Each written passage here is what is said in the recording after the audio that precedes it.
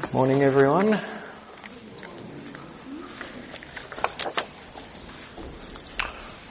Maybe I'll just quickly pray again.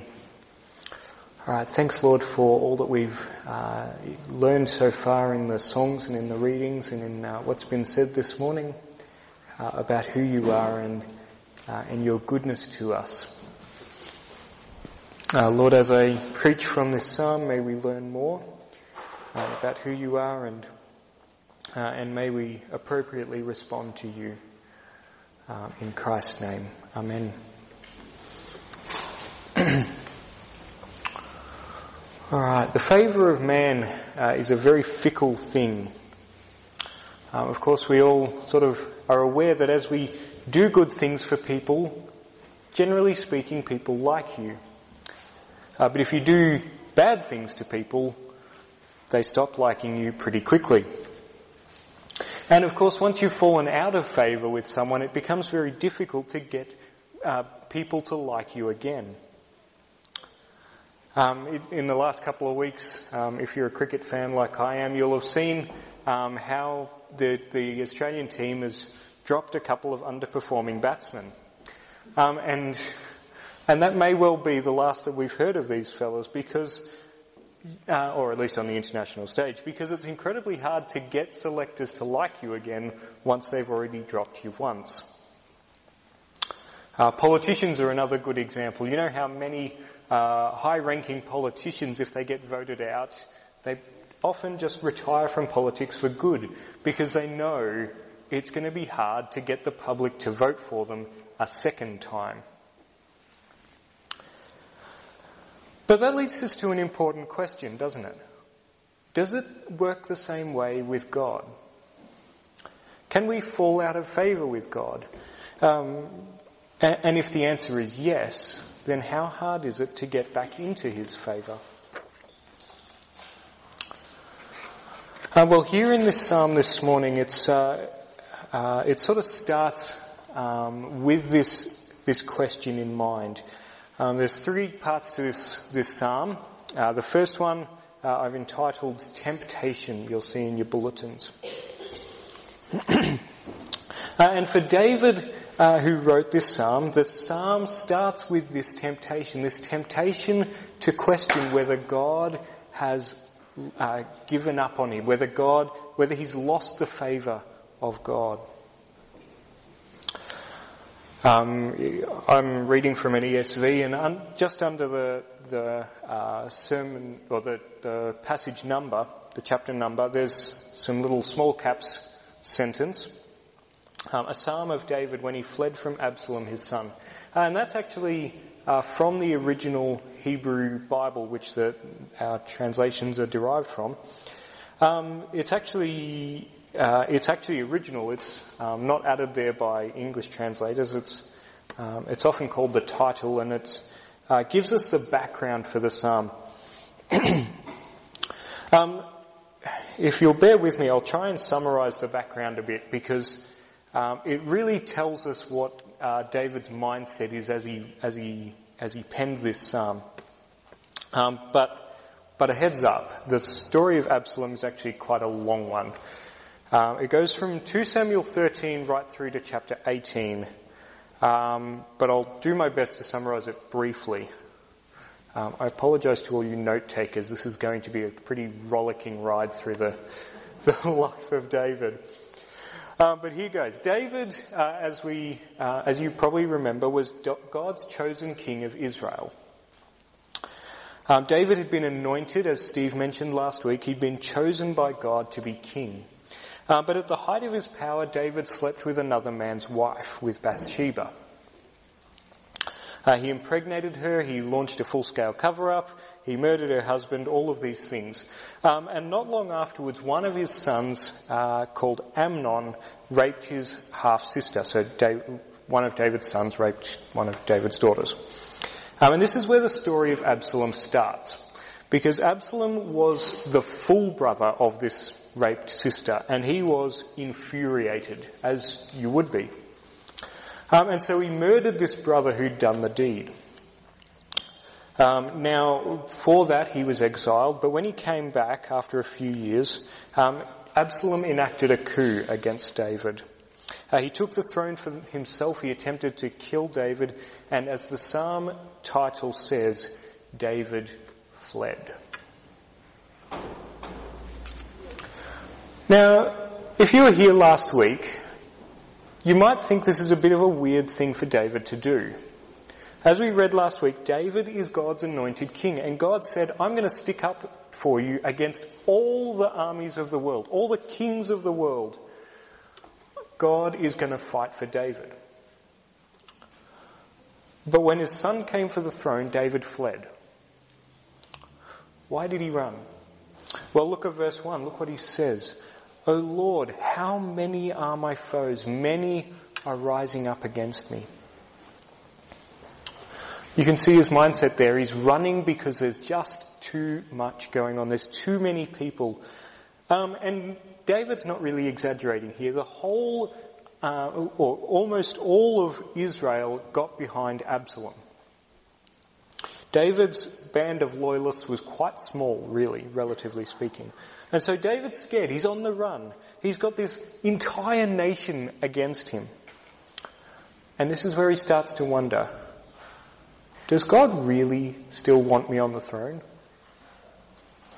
Am I ever going to get to go back, get to return to my throne in Jerusalem?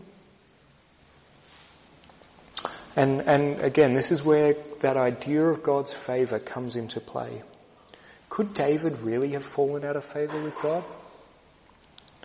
I mean, from a human perspective, he's certainly done enough to deserve it, hasn't he? He's impregnated Bathsheba, he's murdered her husband, he's raised both a rapist and a murderer. This guy's really not fit to be king, is he? Why would God like a person like that? And from a human perspective, it certainly seems like David has fallen out of favour with God. He's on the run. He's been ousted by a coup. Absalom rules from his throne. Absalom controls the capital city of Jerusalem. Absalom reigns over all of Israel. It certainly looks like David's fallen out of favour with God. And at the very least, David seemed to think it was possible. 2 Samuel 16, David was fleeing from Jerusalem, and he was cursed by one of Saul's family, Saul the previous king. And David at the very least seemed to wonder whether this curse was a prophecy from God, that God wanted him out. Could David have fallen out of favour with God? He certainly was tempted to think so. And not only that, but David was tempted to think that there was no hope of getting back into God's favour. Verse 2, many are saying of my soul, there is no salvation for him. Now this is a serious thought. Could David have fallen out of favour with God? Would David ever be able to get back into God's favour?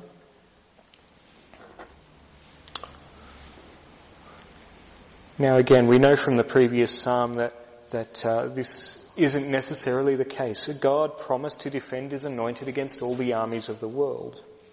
And here David's worried that God's cast him out. But if you've been a Christian for any length of time, I'm sure you'll have found that things that we know are true from God's perspective don't necessarily seem that way from our perspective. God answers prayer, we know that, but maybe you've been praying for so long with seemingly no answer. We know that God rules the world, and yet we see things spiraling out of control. Wicked people ruling. We know that God will keep his children securely, but apparent Christians that you really respected have walked away. And this is what's going on here. David knows something to be true from God's perspective, and yet it doesn't seem to line up with reality. Or with his experiences, I should say. One theologian I've heard called this subjective theology.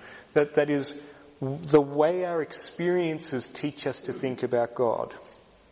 And whether rightly or wrongly, this idea of subjective theology is something that sort of comes up a bit in the Psalms. You'll see that the Psalms are born out of experience. They're born out of life, real life. Now, we need truth to guide what we believe about God, not our experiences. But it is important to understand what our experiences are teaching us so that we can apply that truth well to our lives, to our hearts. At the end of verse 2, you might notice there's a strange word there. It says Selah or Selah or however you pronounce that. Some Bibles put it in the footnote, especially the NIV, I know. And it's another strange word that comes up a lot in the Psalms, and it's not an English word. It's an original Hebrew word, respelled in our English letters, and no one quite knows exactly what it means. I'll preface with that, which is why most English Bibles just have that transliteration.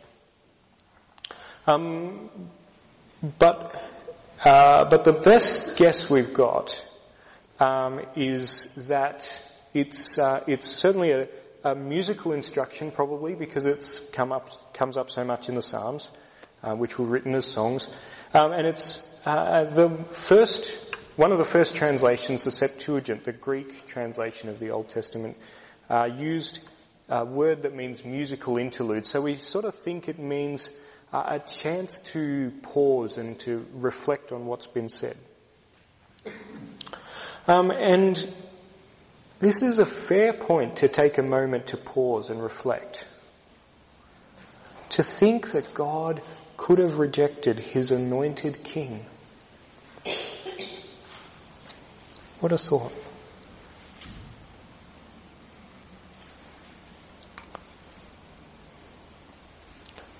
So that was David's temptation, to believe that he had fallen out of favour with God and that there was no way back.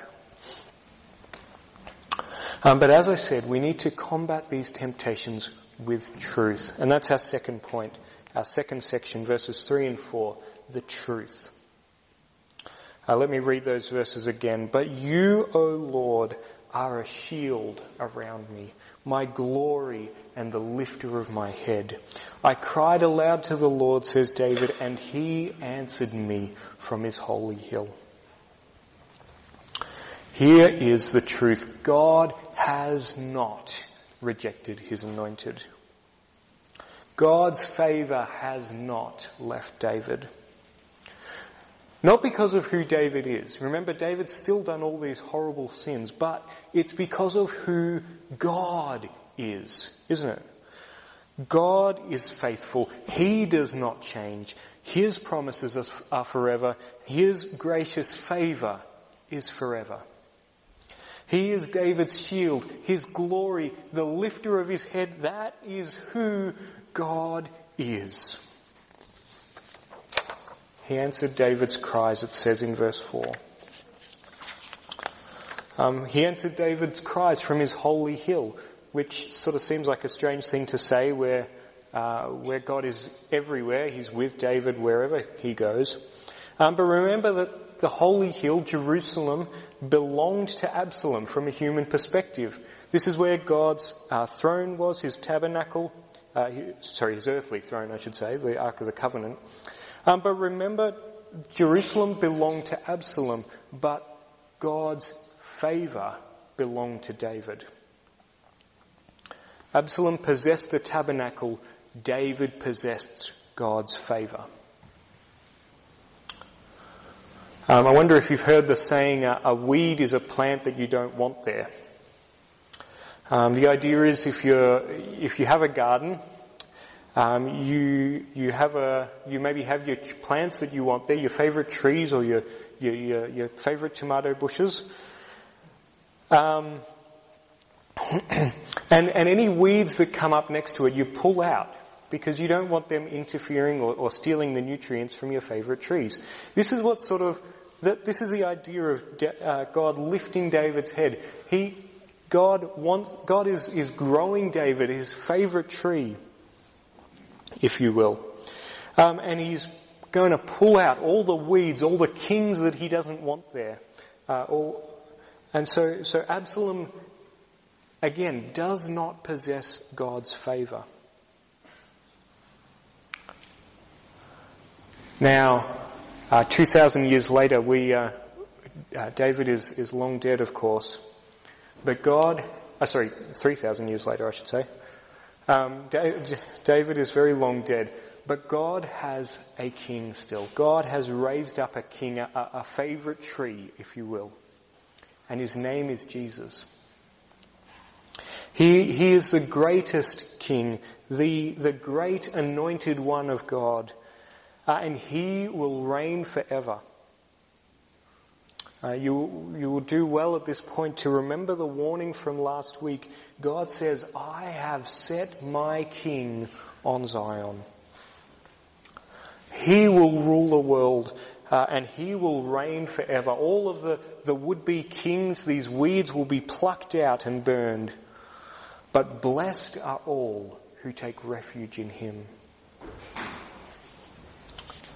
If we take refuge in him, if we are subjects of Jesus' kingdom, then we too can rest secure in this promise that God's favour is eternal. This truth will stand forever, that God will not set aside his chosen King Jesus, nor will he cast out any loyal subjects of Jesus. And that truth is the core of this psalm. If you take nothing else away from this sermon, let it be this, that Jesus, God's anointed King, will always have God's favour. And if you submit to him as King, you too can be confident of that favour. Now, if you're not sure what it means to submit to Jesus as King, please talk to me or one of the elders or someone you came to church with. We'd love to help you be part of Jesus' kingdom. But I want to now turn our attention to the last 4 verses of this psalm, the third section, which I've called trust. We're going to look at what does it mean to have that confidence. What does that actually mean for us? Which is the focus of this third section of the psalm. Verses 7 and 8 give us 2 things that David was confident about. In verse 7, David was confident that God will give victory, the final victory to his anointed one. David's and of course Jesus now, enemies will suffer at God's hand, and they will suffer for the wrongs that they have done to God's anointed king. In this image, David talks about God striking the jaw, breaking their teeth. And this is sort of a payoff for the wrongs that they've done back in verse 2. They've slandered God's anointed king, of course, with their mouths. And so God is going to punish their mouths for that slander. But God's punishment, of course, goes beyond just a broken jaw. The Bible says that all of Jesus' enemies, from the highest devil to the lowest of all rebels, will suffer pain throughout the entirety of their bodies, throughout the entirety of eternity future. So don't be Jesus' enemy, right? Submit to him, as I said, as your king. Seek peace with him that he has accomplished through his own sacrifice. Because otherwise you will lose. And that's the first aspect that David is confident about. Secondly, more positively, he was confident that God's favour will continue to rest on his people. The people that God had called David to rule, and by extension us who are part of Jesus' kingdom too, will receive the overflow of that favour that God has for our King. Verse 8, as it says, salvation belongs to the God, your blessing be on your people. We see also in verses 5 and 6 that David was confident of these things even in the most vulnerable and most dangerous situations. Verse 5, David was not afraid to sleep. You know, this is the most vulnerable situation. This is why we have alarms and smoke alarms and house alarms and all sorts of things. But even when Absalom was sending out assassins to try and hunt David down and kill him, David was quite content to sleep, resting securely in the knowledge that God would protect him. David was not, secondly in verse 6, David was not afraid to be alone, surrounded by the largest conceivable army, because God would protect him even then. Even with the army all around, God's shield is all around, surrounding David, protecting him from these armies.